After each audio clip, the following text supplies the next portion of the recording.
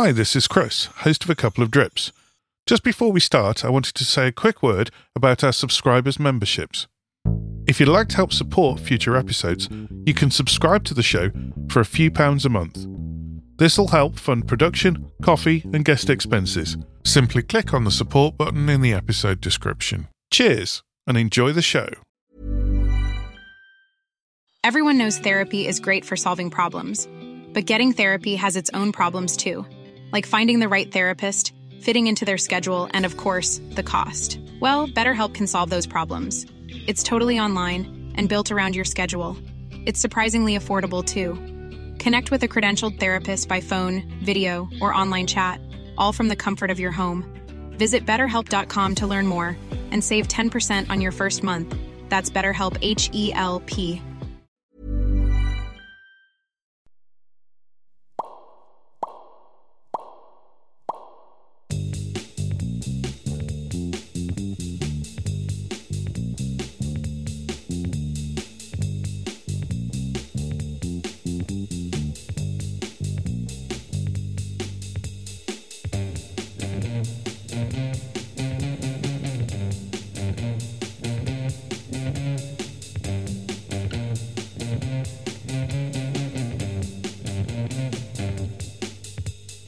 Grab a cup, settle in, and turn it up.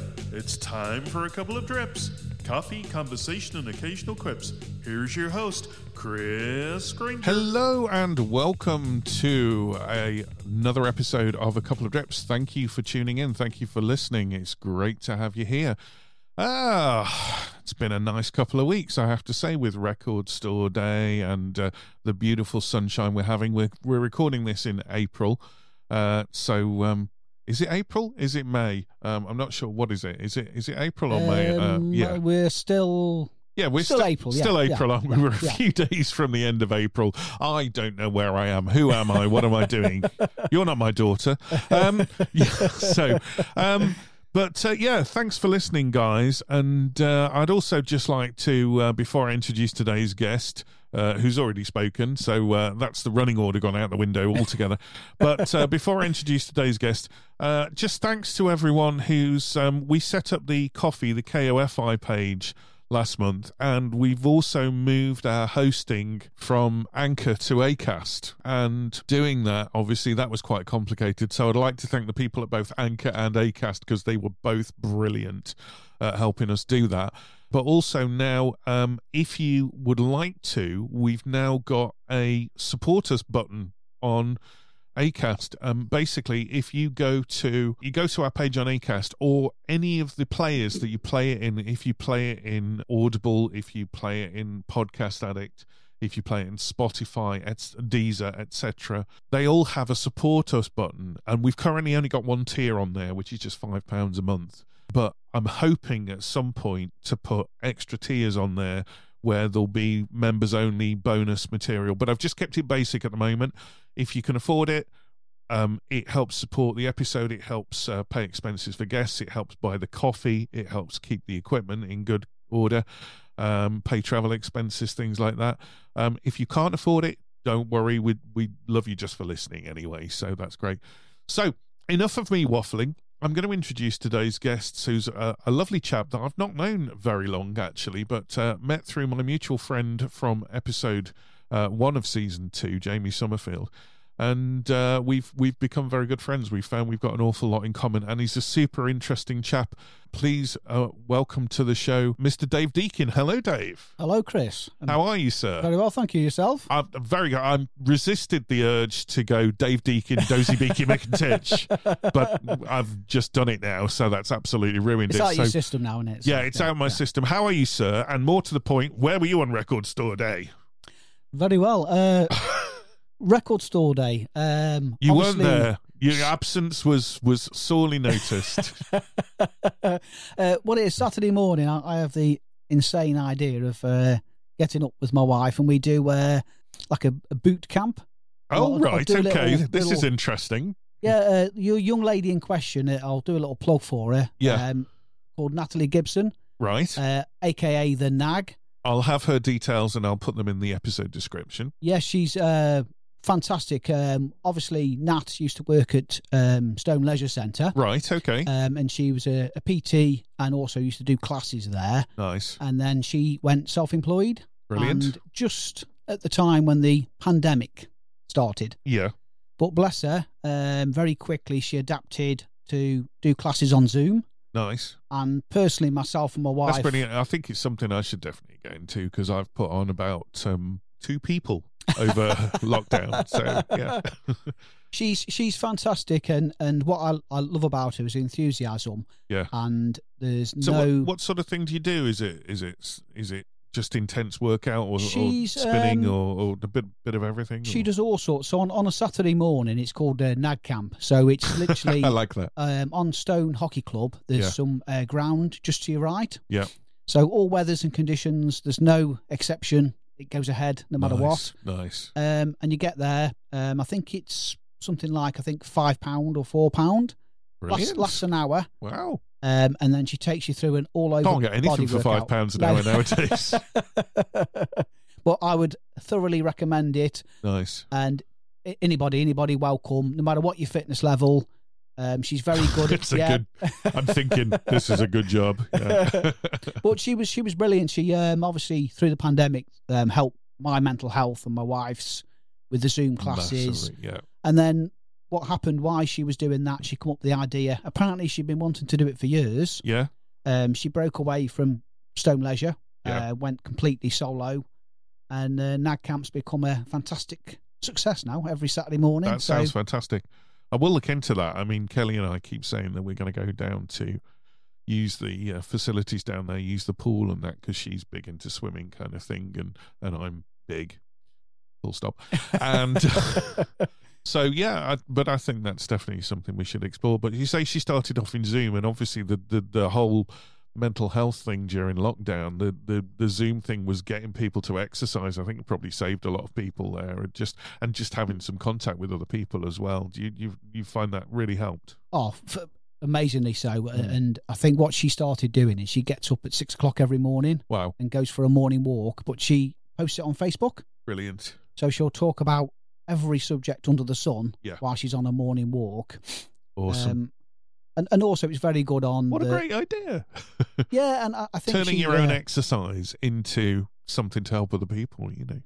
And she's very infectious, and what she's all about is it's not just you're going to go there and turn into Rocky Balboa. Yeah, it's all about you enjoying it, a lifestyle change, feeling good about yourself. Yeah, and if you're a gentleman of our certain age, is that the best way to describe us? Yeah, just I'm 25. Times 2. Times 2, yeah. And obviously, you've sort of starting to have one eye over the shoulder now as you get older. Yeah. And I think I find it quite important because obviously I enjoy walking. Doing this is a big help. Gone are the days where I'm attempting to look like, the 6th member of Take That, unfortunately. Yeah, absolutely. Not that I could if I tried. Not the 5th member of Dave Deakin, Dozy Deakin. So just moving in aside from there, I noticed some of the way you pronounced your words during that. Where are you originally from, Dave? I'm a bit of a strange one, obviously. Born in Portsmouth. Oh, okay. Literally on the quayside. My dad was. Is that where the Mary Rose is? It is, yes. Yeah. I shamelessly say I left there when I was 2, and I've only briefly been back with the football. I am obsessed with the Mary Rose because when we were at school, wonderfully, we had a great history teacher who had quite a lot of pull, and when they were bringing the Mary Rose up, we just sat in the assembly room and the gym, I think it would have been. And we just watched the raising of it. So for about 3 or 4 days, because it took them a while to get it up, and then the thing broke as they were pulling it up. But for about 3 or 4 days, we just sat in the hall watching them bringing this thing up. So, and then for about probably, it felt like a year, but it was probably about a month. We had lessons on the Mary Rose from then. So I've still disgracefully not been down to see it. So I need to get that sorted. But yeah, so where did you move after? So obviously, when my brother was born, my dad was submariner. So brilliant! He was away from home for long stretches. So I think had my dad had his choice, he would have stayed in the Navy. Yeah. But I think at that point, family life. So we then moved back to Cheltenham, which is where my mum's from. Oh, okay. And then I think when I was 6 or 7, we come back to Stafford. Yeah. And then obviously I've been there up until very nice 5 years ago, and then Submariner. That's a hell of a job. Oh, it's one of those things that I think I'd either love it or hate it. Either the claustrophobia would get to me, or it'd just be absolutely amazing. You know, I've got a friend she'd just been on the program Warships actually, and she absolutely loves it. You know, but I don't know if the claustrophobia gets me. But then I watch like The Spy Who Loved Me, and the submarine bit's the best thing in that film. I mean, I absolutely love that, you know. But yeah, I think a good one to watch would be Das Boot. I don't know if you've ever, great, yeah? Das Boot, yeah, the original German one. Yeah, no, I've seen that. What's the one with the submarine with the nuclear reactor leak as well? That's got Harrison Ford in it. Oh, U-172 or something. Yes, or something like that. Anyway, that's great. My dad used to build model submarines, by the way. Oh, fantastic! Yeah. I'll bore you about that off air at some point. But yeah, no, that's fascinating. Brilliant. Well, I think we should probably have a look at the coffee, shouldn't we? Really. So let's play the daft new ident. All together now. 1, 2, 3, 4. Coffee time, it's coffee time. It doesn't matter if it's your place or mine. Coffee they call the wine of America. It grows on a vine and it's better than tea. It grows on a vine and it's better than tea. And my girlfriend Kelly only drinks tea. She doesn't drink coffee at all. And when I first did that ident, the original idea was to have her on the end going, no, it fucking isn't. But she didn't want to do it. So she's like, if my mum hears me swearing, I'll be in trouble. So I never did it. But yeah, so love making my daft idents. So what are we drinking, Dave? Today, courtesy of the Bear, we are drinking Kinini. Have I just pronounced that right? I think that sounds right, yes. Yeah. And which is from Rolindo in Rwanda. Ah, Rwandan. Rwanda makes some amazing coffees. I should just say from the Bear. It's not some bear that's going, you want to buy any coffee, guys? That Bear is a coffee chain that I think is in Uttoxeter, Derby. I think there's 2 in Derby and Stone. I apologise if there's any other branches anywhere else, but we're recording this in Stone in Staffordshire, and it's kind of our local haunt, isn't it, really? We go there for breakfast now and again. But they do this, over the past, probably the past 12 months, Bear has sort of changed because they do all the regular, they do the cappuccino, the espresso, the flat white, etc. But over the past 12 months, they've sort of had an artisan coffee on the menu, but they've sort of changed it. It was an AeroPress to start off with, and then I think it was a V60, and now they just call it their adventure coffee, don't they? Yes. Or something like that, or their hand brew. I think they're calling it now hand brew. Adventure was the name of the last coffee, but they're calling it their hand brew, and basically it's made in a Hario V60. But they changed the coffee from month to month, and we had last month's coffee, which was an Araku, which was an Indian, and that was remarkable. This one, well, what do you think, Dave? What do you think of this Rwandan? Again, very nice, but my favourite, since I've been drinking coffee in the Bear, has to be last month's. How do we pronounce it again? Just in slip. It was Araku, but I just called it their adventure coffee because that's all I knew it was. But that was Indian. Indian, Sumatran, those kind of things. A lot of coffee comes from South America or Africa. And up until a few years ago, if you said like an Indian coffee or something from that continent, that side of the globe, it wouldn't have been a very good coffee. Basically, a lot of the coffees that came from there were cheap, and they were things that were used in instant coffee and mixed in with other things to bulk it out. And recently, there have been some better coffee beans, better growing out there, better conditions kind of thing, but just better quality control. And I have to say now, if you see like a Sumatran, an Indian, or anything, if you see it being sold as a single source, it's going to be pretty good. I mean, it's very rare now to get a bad one. And I mean, so this is very nice, but I think I agree. I think I preferred last month's, the Indian one. I think what sold me on last month's was when it was described, it's very boozy. It was quite boozy, actually. It had like a fermented taste, fermented flavour to it. Yeah, it was very nice. And I tried brewing it every which way. I tried an AeroPress, tried a Chemex or whatever, and I basically couldn't get a bad cup out of it. So I have to say, today's my debut in Chris's flat, and I have to say, here we go. I have coffee envy. If you can imagine, like NASA in the coffee making world, that's where we're at. I think I frequent many coffee houses in Stone, but I don't think they've got a patch on Chris's setup. Well, that's very kind of you to say. Yes, I need to stop buying coffee making equipment, or Kelly will kill me. Yeah. Brilliant. So yeah, it's nice. It's a little bit heavier than last month's. It's this what Canini? Was Canini. It? It's a little bit heavier than last month's. It's a bourbon variety. It's washed. It's from an altitude of 1950 to 2200 meters above sea level, and sweet, bright, and caramelized. Yeah, it's a heavier coffee. It's a slightly darker coffee, I think, than last month's, but nice mouthfeel. Nice. I would imagine this would be nice with like a chocolate brownie. Yes. Oh, yes. Or as I often have when I go into Bear, those insane cinnamon swirls that they have. You know, those are. Well, let's just think about that for a second. I can say last time I met with Chris and Jamie for coffee, I had the misfortune of having my low-fat natural yogurt before I left the house. Yeah. And then obviously I you were too full? Too full. And then I had massive envy of Chris's almond. You looked cinnamon swirl. Yeah. You looked at my pastry with envy. Yeah, you did. Terrible. Yeah. Yogurt will fill you up. That's the thing. Yeah. It was the size of your pastry as well. It was fantastic.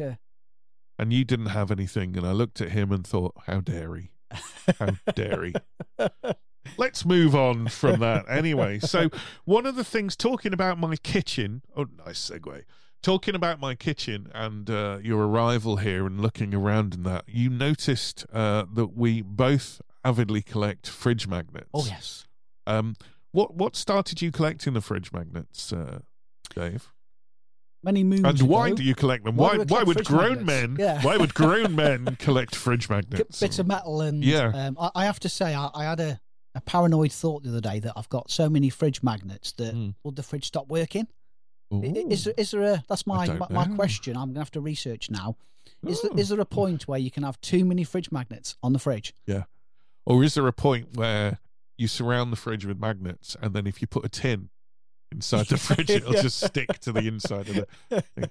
I don't know. I was kind of wondering actually. You know, I think last time I had something with a bit of metal, it was stuck to the side, and I couldn't remove it. Yeah. Yeah. I don't know. I'd never thought of that. How many magnets is too many magnets? I'm guessing now. I think your wife would probably tell you. How many yes, I'm starting to. So we've got completely down the one side of the fridge, from top to bottom. Yeah. And then probably half at the other side. Wow. So we're getting to the stage. Do you have one of those magnetic IKEA boards as well? No, that's one thing. My sister's got two of those in her kitchen. I've got one in the kitchen. It's when you run out of fridge, get an IKEA magnetic board because you just never stop then, kind of. So can you remember what your first magnet was? That's a weird question, isn't it? But can you remember what I guess you collect them for the memories kind of thing. But, it was something I went when I split from my ex-wife. Yeah. A guy I used to work with and his brother and friend, they would travel. And what they were big England fans, but what they would do, rather than just go and watch the match, they would go somewhere for a week, 10 days. Mm-hmm. And the first thing they did whenever they got anywhere was they got a fridge magnet.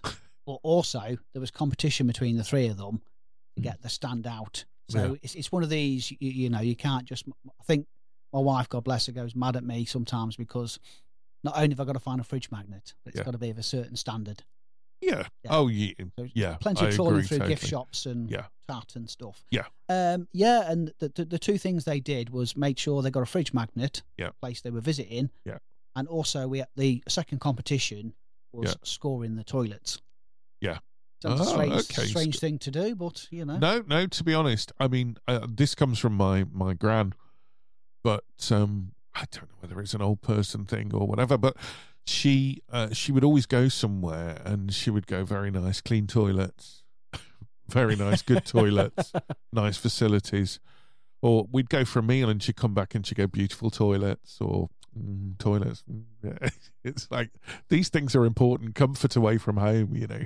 It's massive. My 10 out. I actually had a 10 out of 10. Yeah. We went to Torino, and we were having a few beers and a piazza.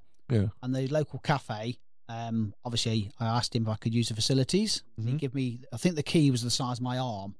So I started thinking. He said, "Right, you need to go down to the end of the." That's a bit like New York. They give you this tiny little key. But they give you this on a massive wooden thing so you don't go and walk out the building with it.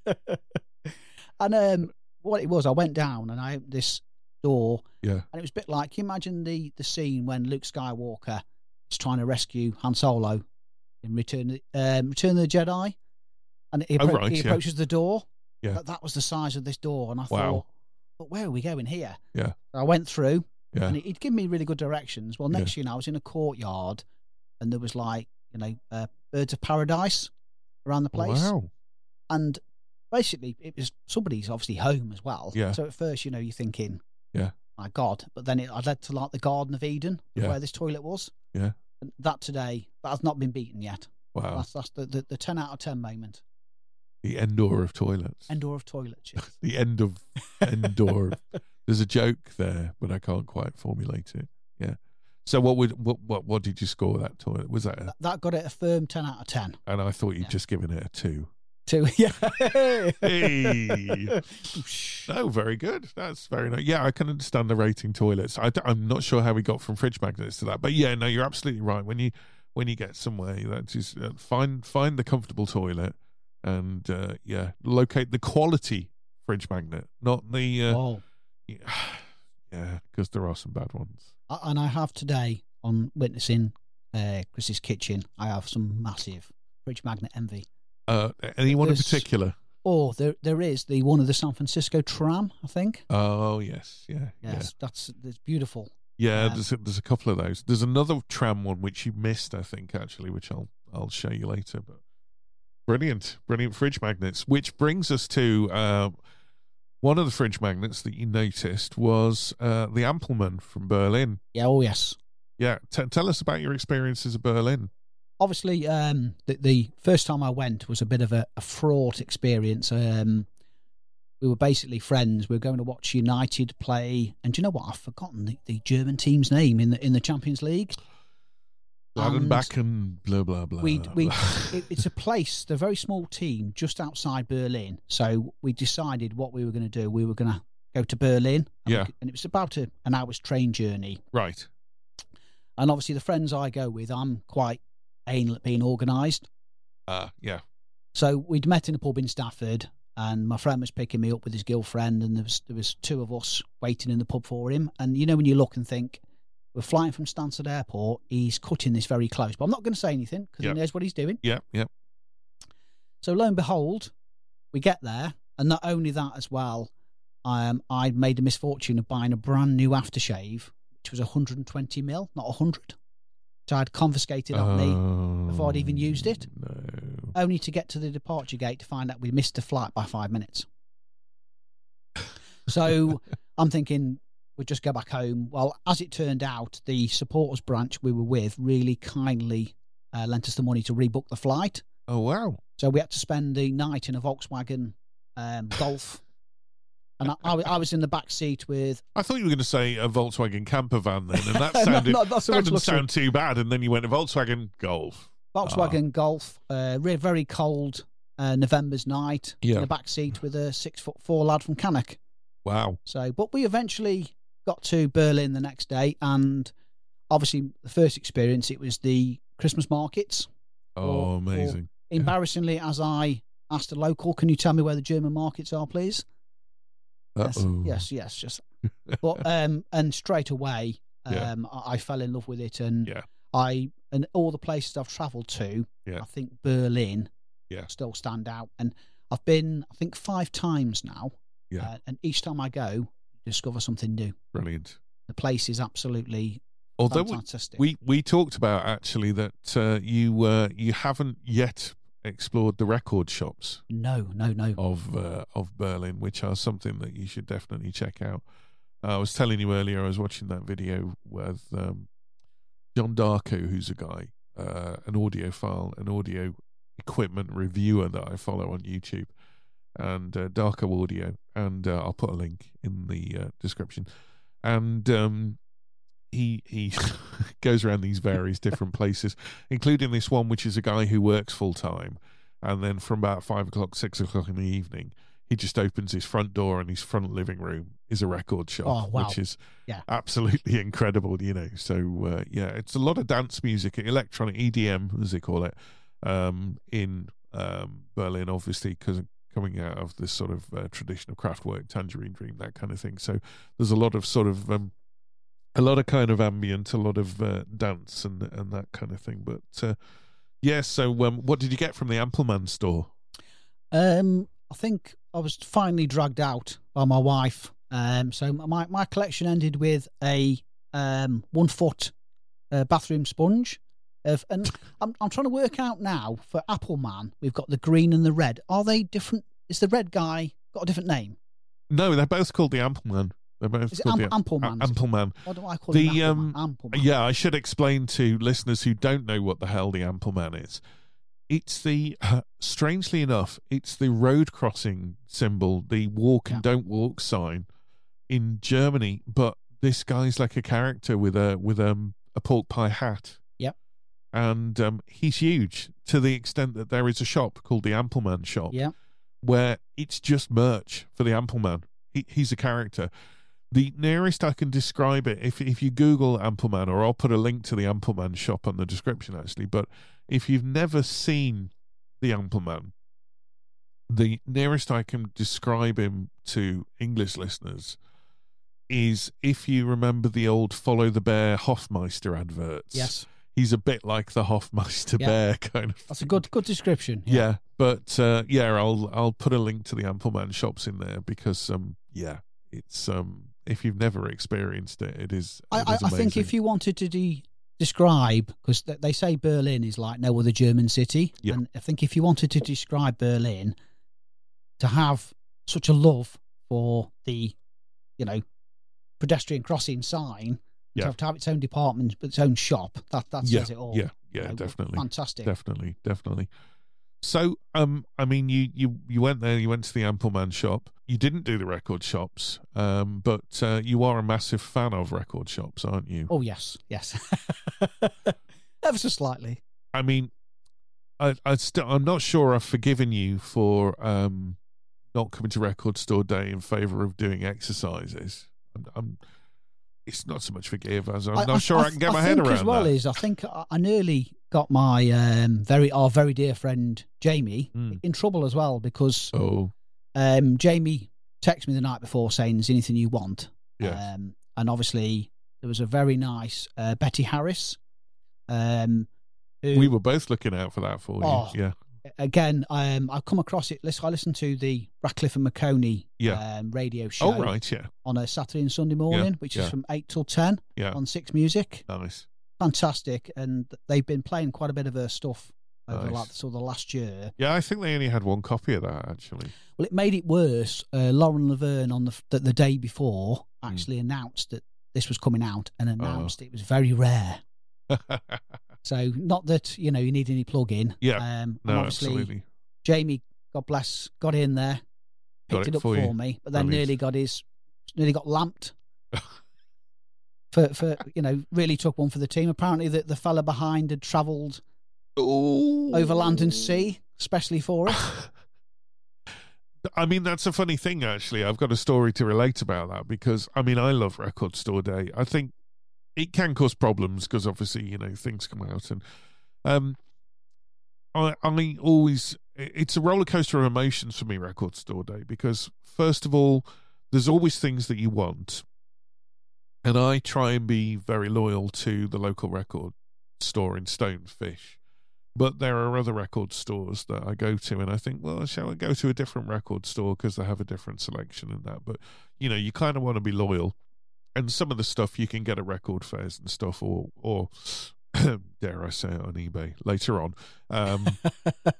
But, I always like to try and support the local record store shop. But obviously, they will order in a set number of things. And they won't necessarily order everything, or they won't necessarily get everything they order as well. So I really wanted a load of the Morricone soundtracks. And Pete, who runs Fish Records, hadn't got any of them in. I don't know whether he didn't order them or whether they just didn't send any. And I know that some of them got put back until the June date because they've had pressing issues again. So I changed my list of things that I wanted to get, and I got a list of 5 things, including the Dire Straits Love Over Gold reissue, which I thought I'm not going to get. And I got down there at 8:15 in the morning, thinking he was opening at 8:30, thinking this would be good. It was about 17th in the queue. Some mad people had come down from Liverpool, and they'd been They'd been queuing since 5 in the morning from Liverpool. How come they just randomly picked? I don't know. Get in trouble for that one. I was about to say calm down, but I won't go. Calm down. I don't know. I think they may have originally been from the area and they moved. But my mate Stu came down from Liverpool, actually, but just because it's kind of a camaraderie thing. We all like to go and do it, sort of thing, and we all went for breakfast afterwards, which you missed as well. Yes, I missed breakfast as well. But anyway, Stu paid for everyone as well. Call out to Stu Howarth, who's been on a previous episode. He bought everyone breakfast, bless him. I'm now finding out why I was running round out of breath. Yeah, getting battered into submission around a field. You could have been getting battered by the guy whose record that you'd got instead. Yeah, I could have been battering my bank balance again. Yeah, yeah, we nearly managed to do that for you. We have said before, and I think Chris will agree on this, that what Pete at Fish Records, which I'll do a look. Chris has probably given me a plug before, but I'd have to say, what a fantastic record shop. Amazing. I think when he first opened up, he specialised in a lot of like what they call Americana, sort of folk, but I think he's since then he's branched out. He's listened to people, basically. Yeah. Which is what you should do if you own a record shop. And he's a really, really top guy, isn't he? Nice guy. He knows his stuff. Yeah. His prices are very, very fair. Yeah, they are. And I like to support local businesses as well, because when I first moved here, we saw loads of businesses going out of business in the high street, and just everything turning into charity shops, and it was such a shame because Stone is such a beautiful high street, but now it's nice to say, and you say, oh, we've got a record shop, we've got a new coffee shop, and it's nice to support those. Don't get me wrong, the internet is fantastic. I think didn't David Bowie once quote that when the internet will bring out the best and the worst in the world, and he's probably quite right. Yeah. Well, equally as well, I think one of the beauties of Stone, and I don't want to tempt fate, I have a feel it's on the up again now with the bod opening. I think it is. Yeah. Yeah, and it's a very, very nice town. Yes. And I think there's nothing better, on a Saturday just to get up, have a stroll down the high street, somewhere nice to eat. Definitely. Go and buy a piece of vinyl. Definitely. I just like to see if we can get a few more shops opening up. Yeah, definitely. Because what I don't want to do is end up where we just end up like in America, these ghost towns where everything is a retail park, or a department store. To be honest with you, internet's fantastic, but it's also nice to be able to physically go out and speak to people. You see that episode of The Simpsons where he goes in the shopping mall and everything is a Starbucks, and he goes in the skateboarding shop or something, and he says there, "Sorry, son, we're closing in 5 minutes. We're becoming a Starbucks." Brilliant. Yeah.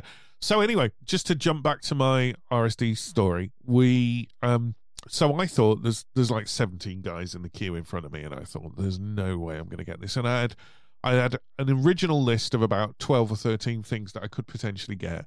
And the night before, Jamie sent me a PDF of what they'd actually got in stock.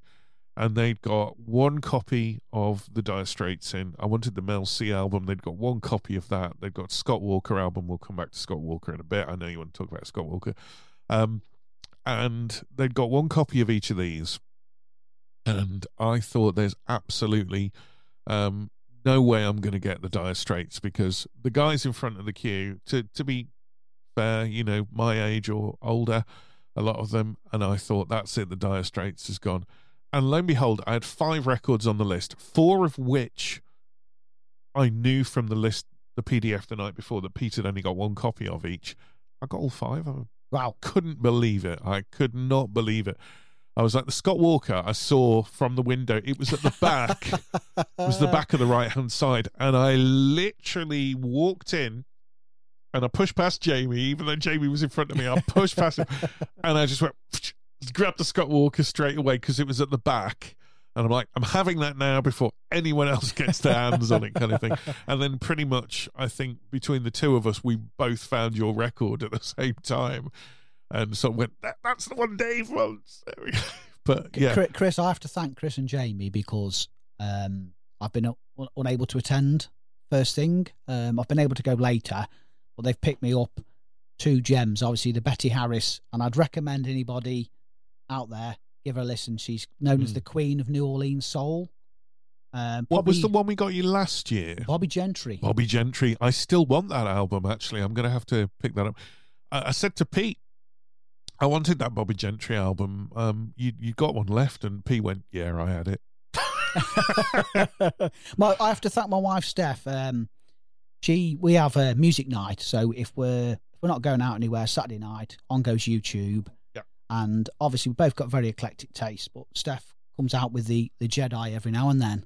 Nowhere. Nice. She'll just pick a song out of the blue that I've never heard of, an artist, and Bobby Gentry being one of the artists. Brilliant. She's brought to the table, and you just think, wow, Kelly's very good with that as well. She's into musical films, musical theatre, but she's a massive classical and opera fan as well. I can't really do opera, but she's got me into a lot of classical stuff that I would not have listened to had she not introduced me to it.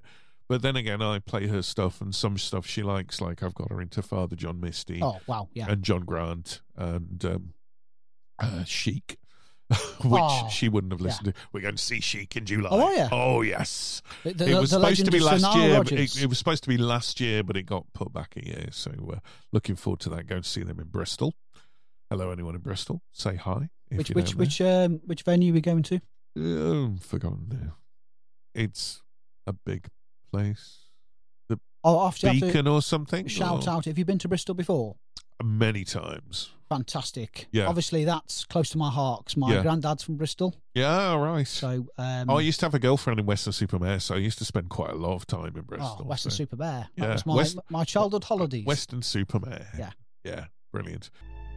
There are literally billions and billions of podcasts out there. So the chances of finding intelligent life amongst them are so infinitesimally small as to not even be worth looking.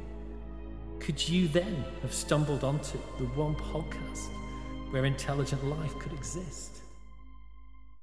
No, you haven't. Mr. Brian Cox, there we go. So, no, not really. Mr. Danny Davis doing Brian Cox. So, what was your first single and album that you bought then, Dave? I can remember. I think I was 9. It was Christmas 1980. Yeah.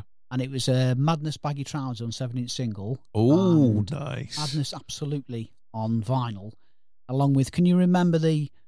Obviously, my parents weren't very well off. So, but fantastic. The old turntable in a box. I think they've re-brought them back out recently, haven't they? Oh, like the Crosley type things. Yeah. So that was my obviously second-hand thing, but it was my very first turntable and my very first piece of vinyl. And obviously give us my first delve into music. And at the time, I would have been 9, but my friends I hung around with were 3 or 4 years older. So they were big in the music. Oh. And if you can remember late 70s, early 80s, everything had to be a theme. You were either a punk, a mod, a rockabilly. Massive mod revival, of course. Oh, with Specials and Selector. And that was my first love. And I remember a lad lived down my street who he'd have been 16 and he was in the Stafford Scooter Club. Oh, and awesome. I can remember being on my front gate one time and it was like a scene from Quadrophenia. Nice. Because where I lived in Birtling Road had a very, very wide road, like a turning point. Yeah. I can remember about 20 scooters coming to pick him up. Brilliant. And I thought, this is, and the dress, the way they dressed, the Harringtons, all the loafers, the gear that went with it. Fantastic. And I think as well, myself and Chris recently went to the Two-Tone. It was an exhibition in Coventry, wasn't it? It was absolutely amazing, I have to say. It was there was loads of guitars and instruments and stuff from there. There was loads of album covers. There was installations. They had people like Pauline Black talking on video and stuff. It was really, really good, wasn't it? And I think it sums up Jerry Dammers, really, because if you think of the Two-Tone label now, it's iconic. But if you look at it, most bands probably, I think they went on the Two-Tone tour, probably didn't ever release a pressing with under Two-Tone. Yeah. And then other bands like the Beat only did one single, I think. So the only band that actually sort of stuck with them was a Selector. Yes. And I think it sums up a lot of independent record labels at the time. Yeah. They, apart from probably Rough Trade, a lot of record labels made the misfortune of only signing somebody on a one record deal. Yeah. And then obviously that. Who was I remember there was a really random release on Two-Tone, and I can't remember who it was now. There's Elvis Costello. Was it Elvis Costello? Yes, I remember there was a few odd ones where you think, wow, I wouldn't have thought they'd have released on there. You'd have the sort of like the obvious where I think obviously Madness did the Prince. I think only one song. That's right, the Prince, yeah. Yeah, Madness. Obviously the Specials did both albums and obviously several singles. Probably the most. Yeah. That's between the Specials and the Selector, they were probably the most, what would you say, commercial. Oh, yeah, I would say so. They made the label's name, yeah. Yeah, and then definitely. Outside of that, like the Beat, but that you had a thing. There's a film which is called, back my brains now, Dance Craze, I think. Apologise to anybody listening, but basically it was a film about the Two-Tone. Right. Send me a link and I'll put it in the blurb anyway. We'll find that. And what he did, they took on tour, and when we were at the exhibition, we seen quite a lot of photographs. Yeah. Of them on tour. Brilliant. It must have been, to be fair, I say a fantastic time. They didn't look very happy in the photographs, did they? But no. You'd got basically the Selector, Madness, Specials all going around the country on tour. And I remember those distinctly because some of them were taken on my birthday, and I would have been about 9 or 10. But I remember because they got the date that they were taken. I remember some fantastic. There was like the Specials, and they were on a beach, and then they were like. It was at sitting on a tank Hastings, or something. I think they must have been playing Brighton. They're sitting on the beach at Hastings. That's right. And you've got Suggs, Terry Hall, Pauline Black. Nice. But I think the love of the music was being a teenager at the time. In what was to become Thatcher's Britain. Yes, definitely. I think Two-Tone for me, above everything else, said it all. And obviously today, Specials Ghost Town. Yeah. That amazing. And that's what I felt about Stafford. Yeah. I felt as a teenager there was nothing. Yeah. I got a clip around the ear once for Ghost Town because I was at school disco and all the lads sang Too Much Farting on the Dance Floor. And I thought that was the lyric. And then I was at home and I sang along to it on top of the pops. And my dad clipped me around the ear and he went, "Don't be so bloody rude." There's actually, you've just reminded me, there's a brilliant episode of Father Ted. Yeah. And what it is, it's the one where they're having a raffle. And in each episode of Father Ted, you'd get a different kooky sort of father. Yeah. And this one priest, he's a DJ as well. When he's come to do the raffles disco, he's left his record collection at home. So the only record he's got is the Specials Ghost Town. So when he starts the disco, he says, "And here's a little one from the Specials," and then it moves on an hour later. Yeah, and then at the end, when they've finished the raffle, they said, "Can we all please be standing for the national anthem?" And it comes on Ghost Town. Yeah, brilliant. Yeah, no, we love that. I love Father Ted. That came up in episode 2 of this season, actually, with Dave Patrick, because he's a massive... Am I right in thinking, because I was listening to something with Neil Hannon from the Divine Comedy. Yeah. They were doing the stage show of Father Ted. Oh, really? But I think it was pre-pandemic, but I'll have to have a look if that's going to... That would be so good if that... Yeah, that'd be fantastic. If that came about, if that could be a thing, that would be amazing. So these kind of older lads sort of influenced your music, as I think happened with many of us at school there, and got you into that two-tone stuff, and that was kind of the first stuff you had. So moving along, what was the last record you bought? You can't have the one that you've already mentioned from Record Store Day that Jamie got you. Because I'll probably be letting you into... Chris will know this story.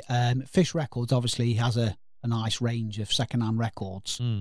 And what's happened is there's an elderly lady that's been going in. Yes. And selling her son's record collection. Now, we don't know if she's knocking these off, if her son knows she's selling them or what, but... Anyway, so this lovely lady's going in and every week selling him a pile of records. So. And it's if you're a fan of sort of alternative indie music, from the sort of noughties, where some of that vinyl's quite hard to get hold of, LCD Sound System, Modest Mouse, bands like that. Yes. So I've been going in, and obviously I have to have a monthly budget, which probably Chris and Jamie were all, Yeah.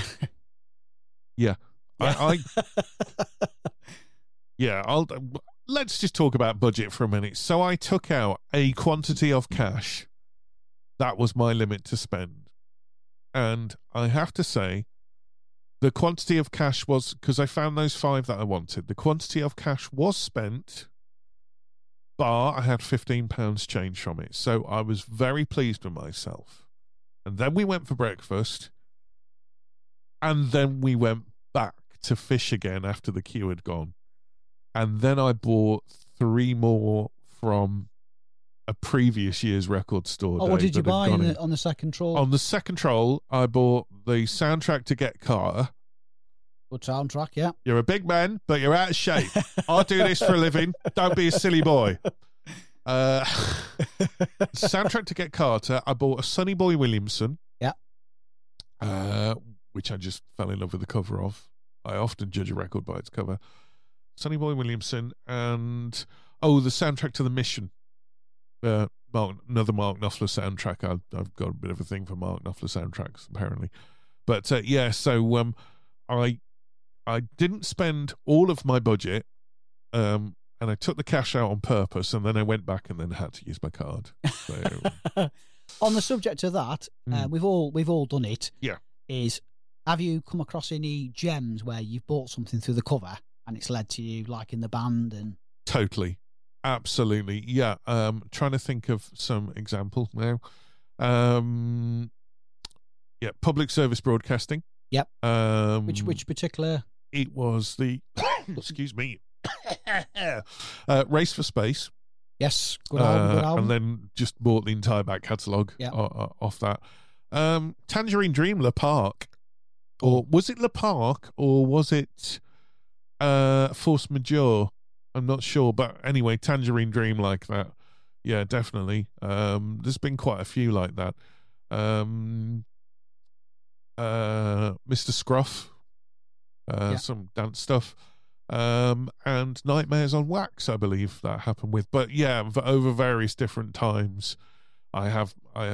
Yeah, and I still do it now. I bought a thing the other day. I can't remember what it was, but I just like the cover, and even if it's rubbish, the cover looks nice, So yeah, I do that. I do buy some stuff on spec. I remember when vinyl was really untrendy around 2000, late 90s, 2000. It was really unfashionable. There was a record shop in Dublin that was on its last legs and selling stuff for £1.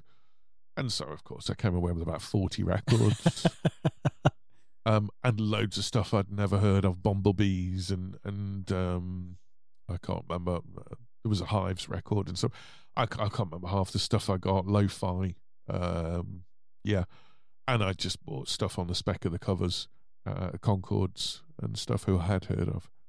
And, love 90% of the stuff that I bought, and I would say about 90% of it I'd never heard of, but it was just all in the sale, and I'm like, yep.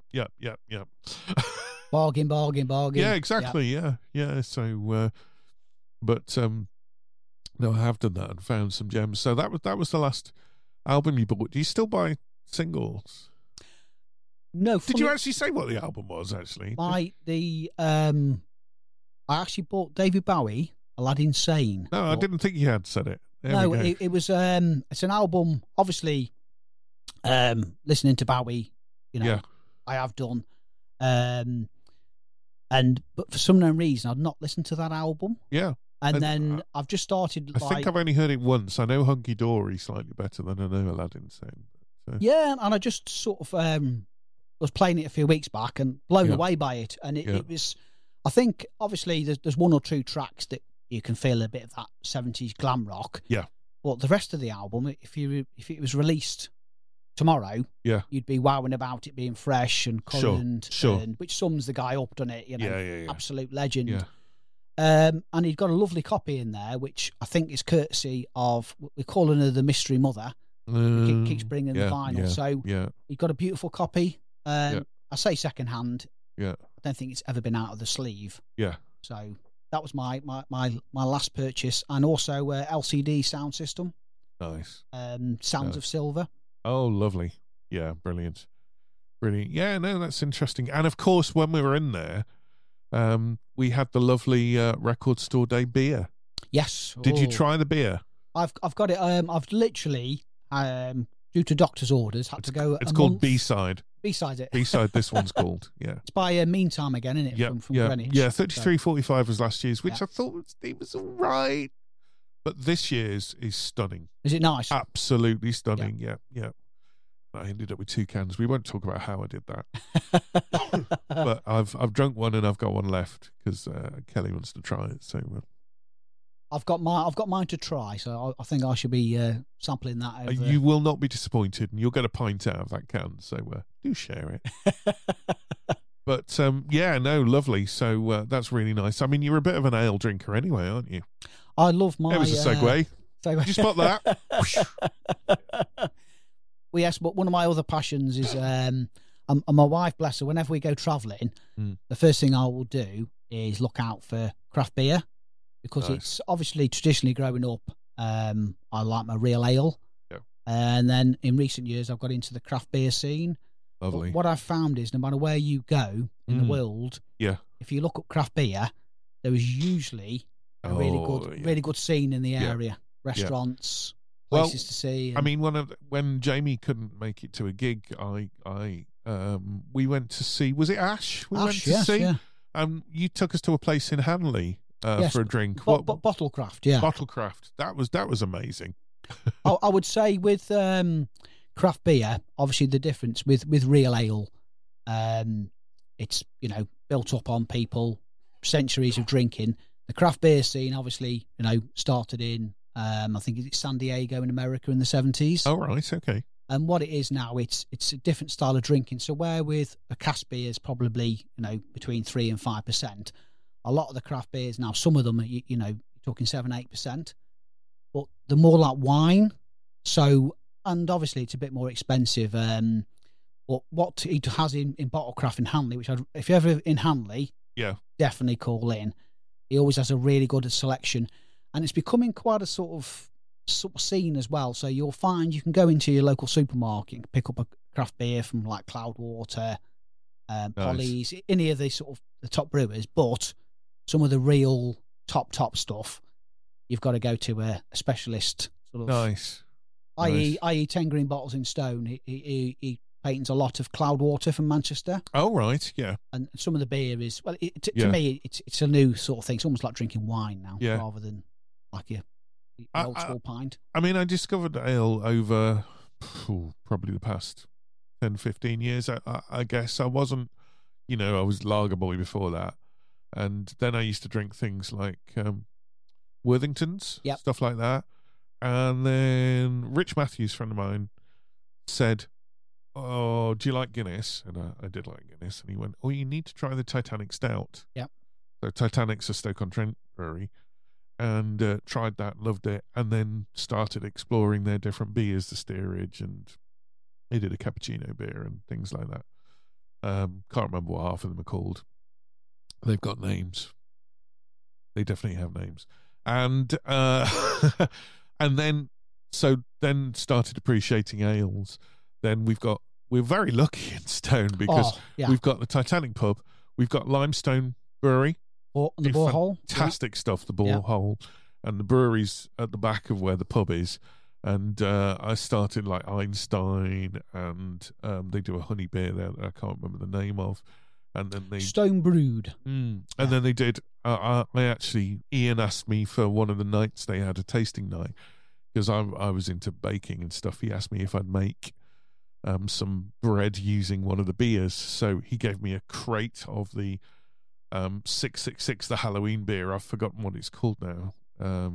Can't remember what it was called now, but anyway, so I had, and then he used about 1.5 bottles to make these loaves, so I ended up with a crate of this stuff. But we are very, very lucky in Stone for a small town. So we've got probably my favourite, and I think as good a real ale pub as you can find anywhere. Yeah, the Swan. Yeah, fantastic. And the Swan's very friendly, very knowledgeable staff, lovely beer garden in the summer, and the beer. And they will have as much as 8 different pulls on at one time, all changeable. That's where I discovered things like Gamma Ray. Yes, by Beavertown. Yes, Beavertown, which I think, correct me if I'm wrong, I don't know if this is a myth. Is that Robert Plant from Led Zeppelin? It's his son who owns that brewery, I believe. I didn't know. Yeah. I hear that Beavertown is Robert Plant's son. So that may be a myth. I don't know. But that's a Gamma Ray, and there's another one that they do that I can't remember the name of. I'm hopeless with beers, but those are great, and I love the Swan. And then of course we've got Jules now because the Crown Wharf has moved into Stone, so we've got Jules as well doing all their beers. So Buffalo and Blonde, and then obviously as you mentioned, what's the green one? The Green Monkey. Green Monkey Lager, yes. Yeah, and then obviously. You have 10 green bottles, and I'll give a shout out to the Wren. So anybody? Oh, I don't know the Wren. Now the Wren is probably our new little gem in Stone. Oh, okay. If anybody knows Chris, he took over the bridge about 3 years ago. It didn't quite work out for him there, but he bought the Wren, which is down the side of the Crown Hotel. Used to be the Mexican. Used to be the Mexican. Okay. If you were coming into Stone, and it looks attractive. It's fantastic, and what he does is all the decor, everything in there is reclaimed or second hand. Brilliant. Love it already. Yeah, and he'll turn it in. What he does do as well is he'll sells a couple. So he's got at the moment. He always sells a limestone beer, and we've also got one of the newest breweries in Stone. Yeah, Isaac Walton.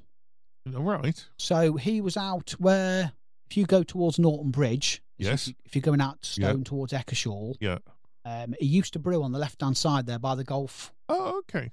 Well, he's now bought the Railway Pub, which, again, if you go to Norton Bridge, the Railway Pub, he's now bought the pub and also brews out of there. I hear that's quite good for open mic nights and things. Yeah, his pub, I'd always check the opening hours because they're quite bizarre, but again, what a fantastic pub. And his beer, and ironically, he's got a following in America because all his beer is named after fish. Right. So, and he does one. I think it's called a red sea bass or something, or red bass. Yeah. And I don't know where he had the idea from, but from nowhere, this fish is only in a certain lake in America. Wow. And from nowhere, they started following him. And now I think he exports some of his beer. Fantastic. Out to the States. Come and try our stout trout. Stout trout. Trout stout. I messed that up. We'll try that again. Trout stout. Come and try our trout stout. Oh. So so the Wren, what he does is he at the moment he'll have a limestone beer from Isaac Walton. He's starting to get quite a bit of live music on a Friday and a Sunday. Nice. And I believe he's starting vinyl night on a Wednesday. Lovely. And Chris himself, couldn't wish to miss, a nice guy, really warm, welcome, and very kooky. Yeah. And it just, if you're part of a night out in Stone, definitely recommend it. Lovely. Yeah, we're very lucky here with a selection of beers and things we can do. Yeah, very, very nice. Cool fact, a crocodile can't stick out its tongue. Also, you can get health insurance for a month or just under a year in some states. United Healthcare short-term insurance plans, underwritten by Golden Rule Insurance Company, offer flexible, budget-friendly coverage for you. Learn more at uh1.com. Hiring for your small business? If you're not looking for professionals on LinkedIn, you're looking in the wrong place. That's like looking for your car keys in a fish tank. LinkedIn helps you hire professionals you can't find anywhere else, even those who aren't actively searching for a new job but might be open to the perfect role. In a given month, over 70% of LinkedIn users don't even visit other leading job sites. So start looking in the right place. With LinkedIn, you can hire professionals like a professional. Post your free job on linkedin.com/people today. Climb to fame, climb to fame. It's your chance to drop a name. Trying to outdo each other's kind of lame. One-upmanship is the only aim. Claim to fame, claim to fame, claim to fame, claim to fame. Oh, thank you very much. Yes, Dave, that was me, to answer your question. What were you wanting to say there? I was just going to say, obviously, my wife won't thank me for it, for a black country accent, so... I'm from Walsall originally, you say. So. Obviously, you're same place as my wife, both from Walsall. Yes, we are. Yeah. I'll just explain that. There's, you must be familiar with John Shuttleworth. Yes, yes. Well, he doesn't, Graham Fellows does another character called, what's his name? Brian Appleton, History of Rock and Roll, and he's a media studies lecturer in the Newcastle under Lyme area. And he basically, he should have been famous, but he's helped loads of other people. It's all fictitious, but it's really funny, and that sort of inspired that. So that's sort of where that comes from. But yeah. So you mentioned a claim to fame earlier and wrestling people, but I don't know where that was going. So tell us, what is your claim to fame, Dave? I have a couple of claim to fame. So anybody who knows me is I am very Frank Spencer-ish. So apologies, I'm showing my age there for bloody Frank Spencer, but very. I can't do it. I used to be able to do it as a kid. Just get on a website, but no, can't. Don't even try that now. So the first time, obviously, I'm a big Manchester. Well, I say big. I used to be Manchester United fan, and my friends were fortunate enough. They went. Can I just say? I'll just stop you there. Have you always been a fan, or are you a Glory fan? No, always. You've always been a fan. Yeah, my dad was a United fanatic. Fantastic. So I had no choice in the matter. The proper fans. Yeah. But basically, I went to my first game in 1978. Wow. I used to go everywhere. Ironically, I've lost a lot of interest because of the Premier League and the money side of it. Yeah. I have lost, they're still my club, always will be, but yeah. Obviously I'm not keen on certainly the current squad, their attitude and everything that goes with it. Must admit, I know nothing about football other than the fact that it is very money driven now, and I think it's a bit of a shame, really. Yeah, it's not about the sport so much. It's lost its heart. I've been in recent years. I've got a friend who follows Rochdale, right? So I've been on a few away trips with him, just for basically. I like some of the smaller clubs actually. Yeah, and we went to watch York City a few years back. I had my stag do in York, and on the daytime we thought to break up the 24-hour drinking. Yeah. Went to watch York City play. So at the time, they were in the division below the conference. But I think they had 2,500 fans there. And I thought, speaking to some of the guys. Achievement. And it's the most I've enjoyed a game of football in years. Yeah. Because the football... Genuine. Yeah, genuine. And I think that's I've lost with United now. It doesn't feel... Yeah. Everybody there now... Yeah. They're there because of the pound signs, not because they want to be there. So... Yeah. Yeah. So anyway, my story was my friends have gone to Turin to watch United play Juventus Champions League semi-final 1999. Wow. Unfortunately, I couldn't go, but I've agreed to pick them up from the airport. So I've arrived at the airport to pick them up. Yeah. Only to find out that, and on the back of this, United now have come from 2-0 down to beat Juventus 3-2. Oh. They're now in the final. Yeah. This is, for me... This is like, it don't get any better. Yeah. you know, and we actually went on to win the treble. So we've won the league. We went on to win the league in the FA Cup. So we're now in the Champions League final. So when I get there, I find out my friend's plane's been delayed because the team are flying back in. So I'm thinking, wow. So I've got myself in the airport as the players are coming off. Yeah. So obviously Alex Ferguson's come off. So all I can think of doing is if ever you've seen the scene in Love Actually at the end. Yes. When Hugh Grant's coming out. Yeah.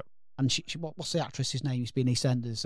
That is Martine McClutcheon. Martine McClutcheon, when she jumps on him. Yeah. I've replicated this on Alex Ferguson. It's just literally, this guy's just done it all for me. And we laughed in the cells. Yeah. Well, obviously, I've then gone to release him. Yeah. Because the press are just dying to get all over it. What's happened then is the microphone boom of one of the broadcasters. Yeah. The lead has got caught around my neck. So as Fergie's wandering off, you know, carrying on down the airport, and the press are trying to get pictures, you can probably see myself caught in the wire. My other quick claim to fame was I went to watch the Happy Mondays in Rock City in Nottingham. So mad for it. Great. Mad for it. And he's proper as well. I have to say as well, I was quite surprised. Yeah. That they were very good. I don't know what I was expecting. But I went to see Happy Mondays with Jamie for his 40th birthday in Birmingham, and they were amazing. Yeah. Yeah. And obviously afterwards, they advertise in Rock City, which is a fantastic venue, by the way, if you ever get a chance to go there. Nottingham, yeah. Yeah. Next door, they have like an after-show party. Right. But it's not the band. It's just literally that they want you to go next door and spend more money. Of course. So they had like an indie disco. So we've gone in there, and as we're coming out... At the indie disco. And unfortunately, as well, I can't remember this, which makes it worse. Oh. So I have my friends... If you can remember it, you weren't there. Recognition. You know? Yeah. So as we've come out, the exact same point, Bez, not Shaun Ryder, Bez and the Happy Mondays have come out. Yeah. Apparently, I've proceeded then to get Bez in a friendly, not nasty, a friendly headlock. Yeah. Because I'm so overwhelmed to see him. And anyway, my friends just thought, what's he doing? But I'll go with the flow. Next thing you know, we've got through security to their after-show party, the real after-show party of the Happy Mondays. Nice. So my friend's thinking, bloody hell, Dave's going to get us in. Yeah. We're going to be in drinking. Yeah. Fortunately, just at the 11th hour, just before we went to sit down, they realised that we were nothing to do with them. And got chucked out. What a shame. So there's my two claim to fame. I have to say, Bez drinks in Granville's sometimes. Does so he? yeah, you have to. Yeah, on some Saturday nights you'll find Bez in Granville's. Yeah. Oh, wow. Yeah. So it's all happening in Stone, man. It's all happening in Stone. Didn't China Crisis used to play at Granville's every Christmas as well or something? Apparently so. Apparently the previous owners used to know the band. So, wow. Ironically, China Crisis, I went to with friends to Dublin to watch a band, and literally just as the pandemic hit, and then we were going to see China Crisis, just as the COVID outbreak hit in Dublin. Yeah.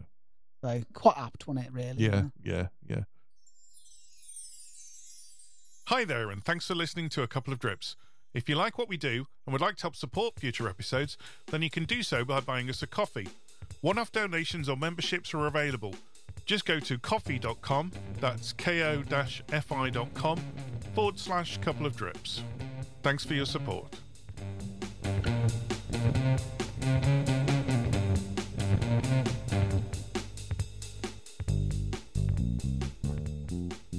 So talking of fame and music and stuff, we mentioned Scott Walker earlier, and you said you're a little bit of a Scott Walker fan. Yeah, there's a great show again on Six Music on a Sunday evening. Tom Robinson, right? And each week he has a theme, and I have to say, me and Chris were speaking about this earlier. Obviously, growing up, my mum was always had music on in the kitchen. Yeah, and again, the Walker Brothers I come across, so I always quite liked, quite catchy, Yeah. But I'd never really listened to much Scott Walker. Mm. Sadly, the weekend after he passed away, Tom Robinson done a tribute show to him. Yeah. And I listened to it, and that's when it sort of sunk. Wow. Yeah. And from then on, I think the guy's an absolute sort of genius, as in that sort of. Yeah. If anybody's never listened to him, one of the records I got from Record Store Day, and I previously hadn't heard of him very much, and then kind of heard mention of the Walker Brothers, and oh yeah, okay, I know them. But it was a documentary on BBC4 with Neil Hannon talking about his influences that I first heard of him, kind of thing. But massively influenced by everyone. I was looking at this vinyl, and it's got sleeve notes by Neil Hannon, Jarvis Cocker, and Mark Ullman from Soft Cell. Ironically, so I don't know three if people who've really been influenced. If you've seen it, the BBC Proms series, if you look on the iPlayer, it randomly comes on and off. What they did on the Proms, they did a evening with Scott Walker. Oh, right, okay. But you had John Grant, Jarvis Cocker. Grant. Going to see John later in the year. Who else was singing? Scandinavian singer. I'm trying to think of a name now. But they had 4 artists. Right. Basically come on with the orchestra. Brilliant. Just playing an evening of Scott Walker. Lovely. Absolutely. Oh, I'll have to find that out. That sounds amazing. If you imagine John Grant as well, to me, out of all them artists, he really. Yeah, we've got tickets to see John Grant. It's been put back once, but can't wait for that. I think my girlfriend's very excited. Oh. Did you ever hear the John Grant concert he did with the BBC Orchestra in Manchester? Oh, I'll have to put you onto that. That is an amazing record. It's all his songs just arranged. Can you remember? Because obviously, the first time I come across him was the amazing album. Is it Queen of Denmark? Yeah, which is fantastic. But I then read into him a little bit, and I probably pronounce it. They call the Czars. His band. The Czars, yeah. The Czars, yeah. They won't pronounce it. Yeah, I've got the best of the Czars. I haven't got any of their individual albums, but I've got a best of, which is a double album. There's some covers on there as well. There's like an ABBA cover and stuff on there. That's the one really I've got, good. Yeah. It's the whole album of covers, isn't it? It's fantastic. No, not this one. No, this is just the best of them. There's one cover on there, but they're amazing. Obviously, I discovered John Grant through a BBC Red Button thing where his concert was on a performance he did was on the Red Button. And I was like, oh, this guy's interesting. Like, who's this guy using like an Ovation launch pad to fire samples, and he'd got this amazing kind of blue eyeshadow on and stuff, and just looked amazing. And I was like, who's this guy? And then I discovered his orchestral album, and it absolutely blew me away. I'll have to play you something off it. There's a brilliant performance of him doing Pale Green Ghosts on Jules Holland. Brilliant. Which is, again, fantastic. Yeah. There's also another good one on YouTube. I'll put links to all of these. There's one on YouTube where he does. It's called the Songwriters Collective or something, and there's him and 2 other songwriters, and the one guy he's playing one of his tracks on piano, and this other guy's looking like, whoa, it's like this guy's another level sort of thing, It's him. I can't remember who the other guy is, and then it's James Dean Bradfield from Manic Street Preachers. Songwriters Collective thing, and they all take it in turns to play songs, but I'll try and find the link and put it up on YouTube as well. But that's brilliant. And the other thing I've got written on my list, because we're quite random here, is Pac-Man. Because, and I should explain this, when we came into the studio, I have a Stream Deck, which although I don't stream and I don't use it although I could use it for firing sounds for the show actually, but I don't tend to use it for that. I tend to use it in the editing process. But I noticed Dave noticed I'd got a Pac-Man screensaver on it, and Space Invaders and stuff. And so you mentioned Pac-Man and Donkey Kong. So I'm just going to say Pac-Man and Donkey Kong to you. All I can say is I can remember when I was younger, I think we used to go away probably every 2 years. Right. And I would have been, I think, about 10. And we'd gone on a family holiday to Devon. Right. And I discovered Space Invaders. Oh, fantastic. And I think... how old would you have been, Dave? I think I was about 9 or 10. And I can remember on a Saturday night, my family would go to the Doxy Institute. Yeah. So obviously Doxy, an area of Stafford. Unfortunately, it's no longer there now, but Saturday night, you'd have my granddad, probably his 3 brothers, his 7 sisters, my aunt and uncle. Probably half the people in there were related. what my dad could do is my dad could sit there and I'd sink a few pints, my mum could have a few martinis, and he'd plonk me and my brother with a few bags of crisps, you know, a litre of dandelion and burdock and Space Invaders, or they had these. Do you remember the table games like Pac-Man? We had one at Youth Club. We had a Space Invaders one, and I think it had can holder and an ashtray built into it, from what I remember. Yeah. Just everything you want as a 10-year-old is a can holder and ashtray in it. Yeah, absolutely. Yeah, just to get you in the mood. Yeah, working man club in it, sort of. And I think the Doxy Institute was like this legendary place. You know, the discos, the new romantic disco at the Doxy Institute, and the Space Invaders game, legendary. Yeah, definitely. Yeah, and I think long before anything come out. Obviously, the games are out there now. Frightening, but I can remember having the handheld Pac-Man game. The one that was in the shape of a Pac-Man. Yes. I didn't have that one, but my sister had like a tabletop one. It was very similar. It was like a blue and black thing and you could play 1 or 2 player. It had two lots of joysticks either side, kind of thing. What would you say for Christmas? What would you say your best as a grown-up is your best ever Christmas present? That's tough question. That's very difficult. I mean, I'd like to say around 1980, 81, probably my first ever home computer. That was pretty awesome at the time. It was a Texas Instruments TI-99 4A for the geeks listening, and that it was kind of a hybrid machine because it had a keyboard and was a standard machine, but it also had a cartridge slot as well. So like the Atari at the time or whatever, you could buy games on a cartridge. So you could do basic programming, but then it would also work as a console as well. So that was great because it was like having a computer and a console all in one. Was that my greatest ever Christmas present? I don't know. Bass guitar, that was pretty good. Video recorder, that was pretty good. The wonderful thing about my dad is that he's a very, very skilled designer and builder. He's built models for wind tunnel tests for television programs and stuff like that. So he's very, very skilled. And when I was a kid, he built me a garage, like a petrol station. But he copied the roof was like the Fiat garage in the Italian Job. Yeah. And it had a car lift in it and all sorts of, so he would build these amazing wooden constructions, beautifully painted and then fitted out with all the stuff. So growing up kind of every Saturday he had a business in Warsaw and it was a model shop at the top of Karma Road. And so going there every Saturday and playing with the trains in the window and playing with the scale electric and stuff. So that was quite good. But I had some amazing Christmas presents, cameras. But the things that my dad built, I think, were the best. He built me a big water tank when I was into photography. He built me a big water tank for doing color processing and stuff out of fiberglass and that, because he was one of the first guys in the country who could fiberglass. He was taught by the guy who invented it, the American who invented it.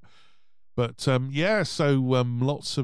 lots of bits of stuff like that. I have to say I have none of those skills. I cannot do woodwork. I'm absolutely hopeless at that. He's also good at electronics. He used to repair CB radios, and I'm terrible at all of that. I can't solder to save my life. But so I picked up none of those skills, but he's very handy to have around. He's very, very handy, yes. Yeah, but what was your favourite Christmas present? I might cut this out and just put it in the Christmas episode. Yeah, just probably not Christmas special. Christmas special, yeah. Yeah. That's just what we want, don't we? You know, we're coming into May bank holiday. Yeah, sun absolutely. Is it's the time to talk about it. Yeah. Yes. Mind you, by the time this one's actually put out, it might be Christmas. So let's just go with it. If it is, Merry Christmas, everybody. Yeah, Merry Christmas, everyone. Yeah. Glad tidings and all the rest. You'll all be very happy, I'm sure. Yeah. Carry on. Sorry, Dave. What was your best Christmas present? Possibly two. One, unfortunately, only lasted till Boxing Day. Oh. It was Evil Knievel. The wind up with the red wind up thing. Basically, if you can imagine, it was a plastic ramp with Evil Knievel on this bike, and you ramped it up. Unfortunately, and it had this white windy handle. That's it. And it had a geared thing on the back of the bike, so you'd wind this handle, and it had a large ratio, and it would wind up this thing. And then unfortunately, sparks flew out of it as well when it went, didn't it? Mine didn't last very long. I would we used to visit my gran on Boxing Day, like tradition. Yeah, and it ended up on its second use. Evil Knievel actually went like, unfortunately, into my grand's kitchen door. Oh. And that was the end of the Evil Knievel. Oh, what a shame. Fortunately. What a shame. After that, I'd probably say Stretch Armstrong. Classy sort of gift. Yeah, nice. Fantastic back in the day how you can get something. I feel quite bad at all the wonderful stuff you're talking about your dad made. Yeah. And then mine's like a piece of rubber that. Yeah, but I mean, how many hours did I get down the garden? But conversely, how many hours did I get out of my Etch-a-Sketch and my Skadoodle and things like that? You remember Skadoodle? You'll remember Etch-a-Sketch. Yes. Skadoodle was like a circular one where you had templates and you could draw patterns and stuff. We had some, obviously, kind of some fantastic, around the time and everything. Obviously, aside from getting records, which is always be come up. We talked about Christmas presents. My first ever record player was a Christmas present off my Auntie Jen, and it was called a Frisco Disco. It was a Frisco Disco, and it would have been about 7 or 8 at the time. And it was a little portable plastic record player, because I always said I wanted to be a DJ when I was older. It's probably why I got into doing podcasts. And it was like a little tiny little thing, and the record hung off the edge of it. The records were a lot bigger than this thing, but it had a microphone with it and speakers, but headphones as well, so you could do the proper DJ thing kind of thing. And it was, but that was my first ever record player before I got a proper record player. So fond memories of that. It was probably about the same specs as a Crosley kind of thing, but had the speaker built into it, which is a really bad idea because it vibrates the record and causes, but anyway, so much better on headphones. I think music for in general, the listening demographic was completely different then. What you think about it, we never had the choice we've got now, have we? No. You think we're streaming now, Yeah.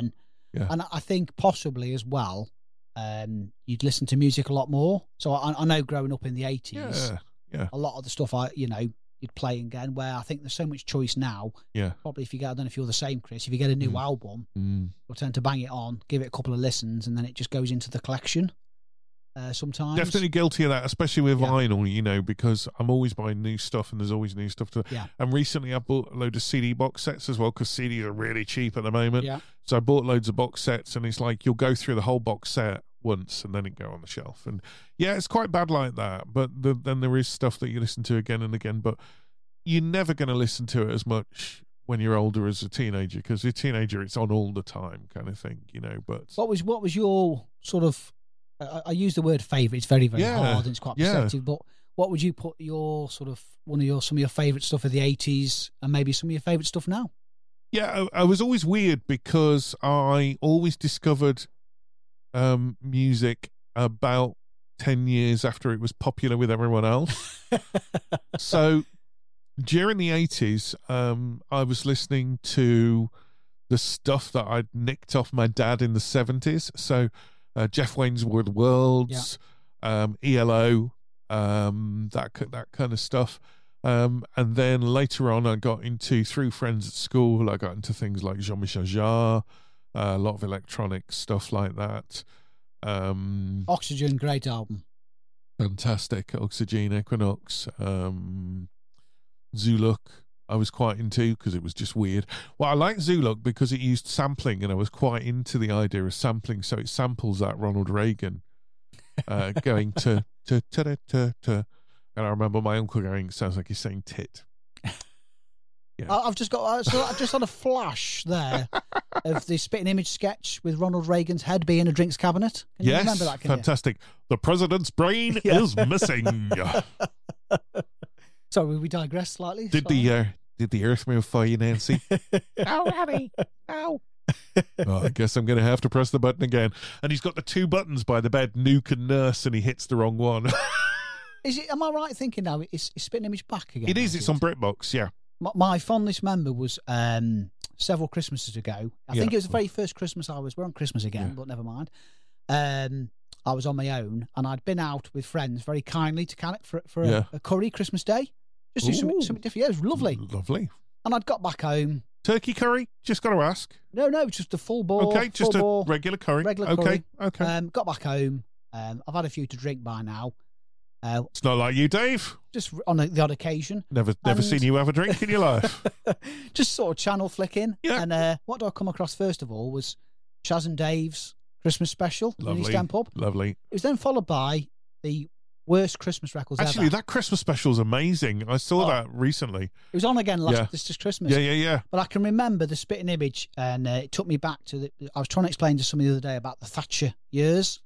How unemployment You was had to quite be high. there. You had to be there. You can't tell anyone about them. If you weren't there, you don't get it. Yeah, you don't get it. You don't get it. Thatcher's Britain.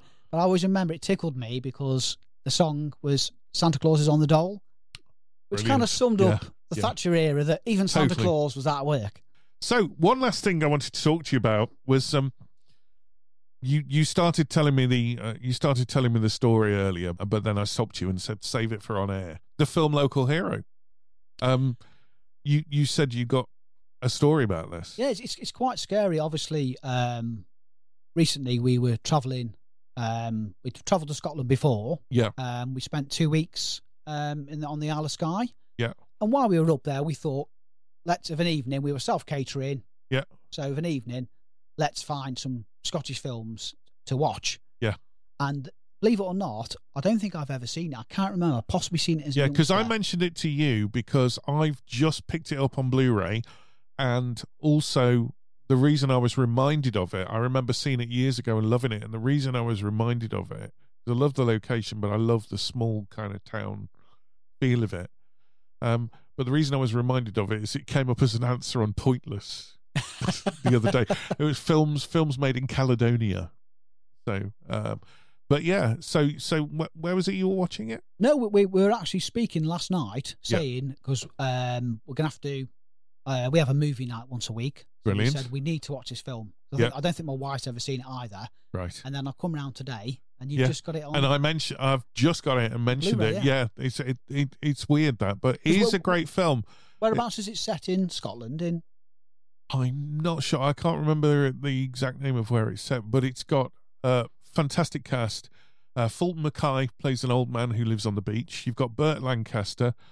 You've got Gordon, can never remember his name, but he's one of the pilots in the TIE Fighters in Star Wars, and he also used to have a show called Kit Curran's Radio Show, which was a TV show, but it was about a DJ. And of course, the great Peter Capaldi is in it, Doctor Who himself. Oh, brilliant. He's in it. So, it's a great film, but I'd forgotten about it for many years. Dave, it's been an absolute pleasure having you here, and I hope you'll come on another one again in the future. I'm sure we can find plenty more to talk about, and we should definitely get you on we'll do another group one as well, where we get loads of people on talking about topics. But I think we've got an awful lot of material there. Chris, I'd like to thank you just for having me on. It's been fantastic. You're welcome. Brilliant. It's been an absolute pleasure. I've really enjoyed it, and I hope you'll come on again in the future. Thanks for listening, if you are listening, and if you're not listening, then who am I talking to? Don't forget, you can follow us on Twitter at Couple of Drips. I nearly forgot the Twitter address then. And, of course, there'll be a message played after the episode. Don't forget, of course, you can, if you want to support us, you can support us on ko-fi.com, ko-fi.com. Or you can also just hit the support button in whatever you play the episode in. But if you can't afford to, or you don't want to, that's absolutely fine. We just appreciate you listening. So thank you, Dave. It's good night from him. And it's good night from me. And thanks for listening, guys, and hope you'll tune into the next one. Cheers.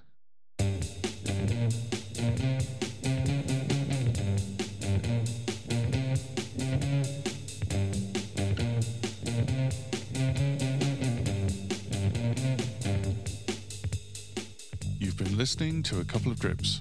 The show was conceived and presented by Chris Granger and is a Cup the Mic production.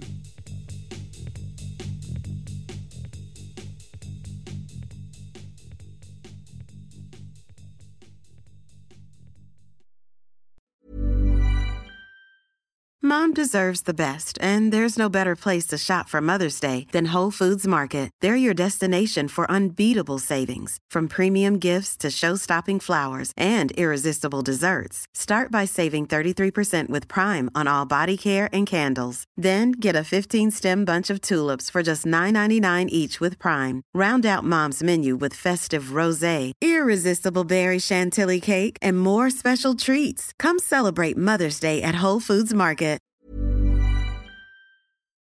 Hi, Chris here. Thanks for listening. If you'd like to support the production of future episodes, then subscriptions are available. Simply click on the support button in the episode description. See you next time.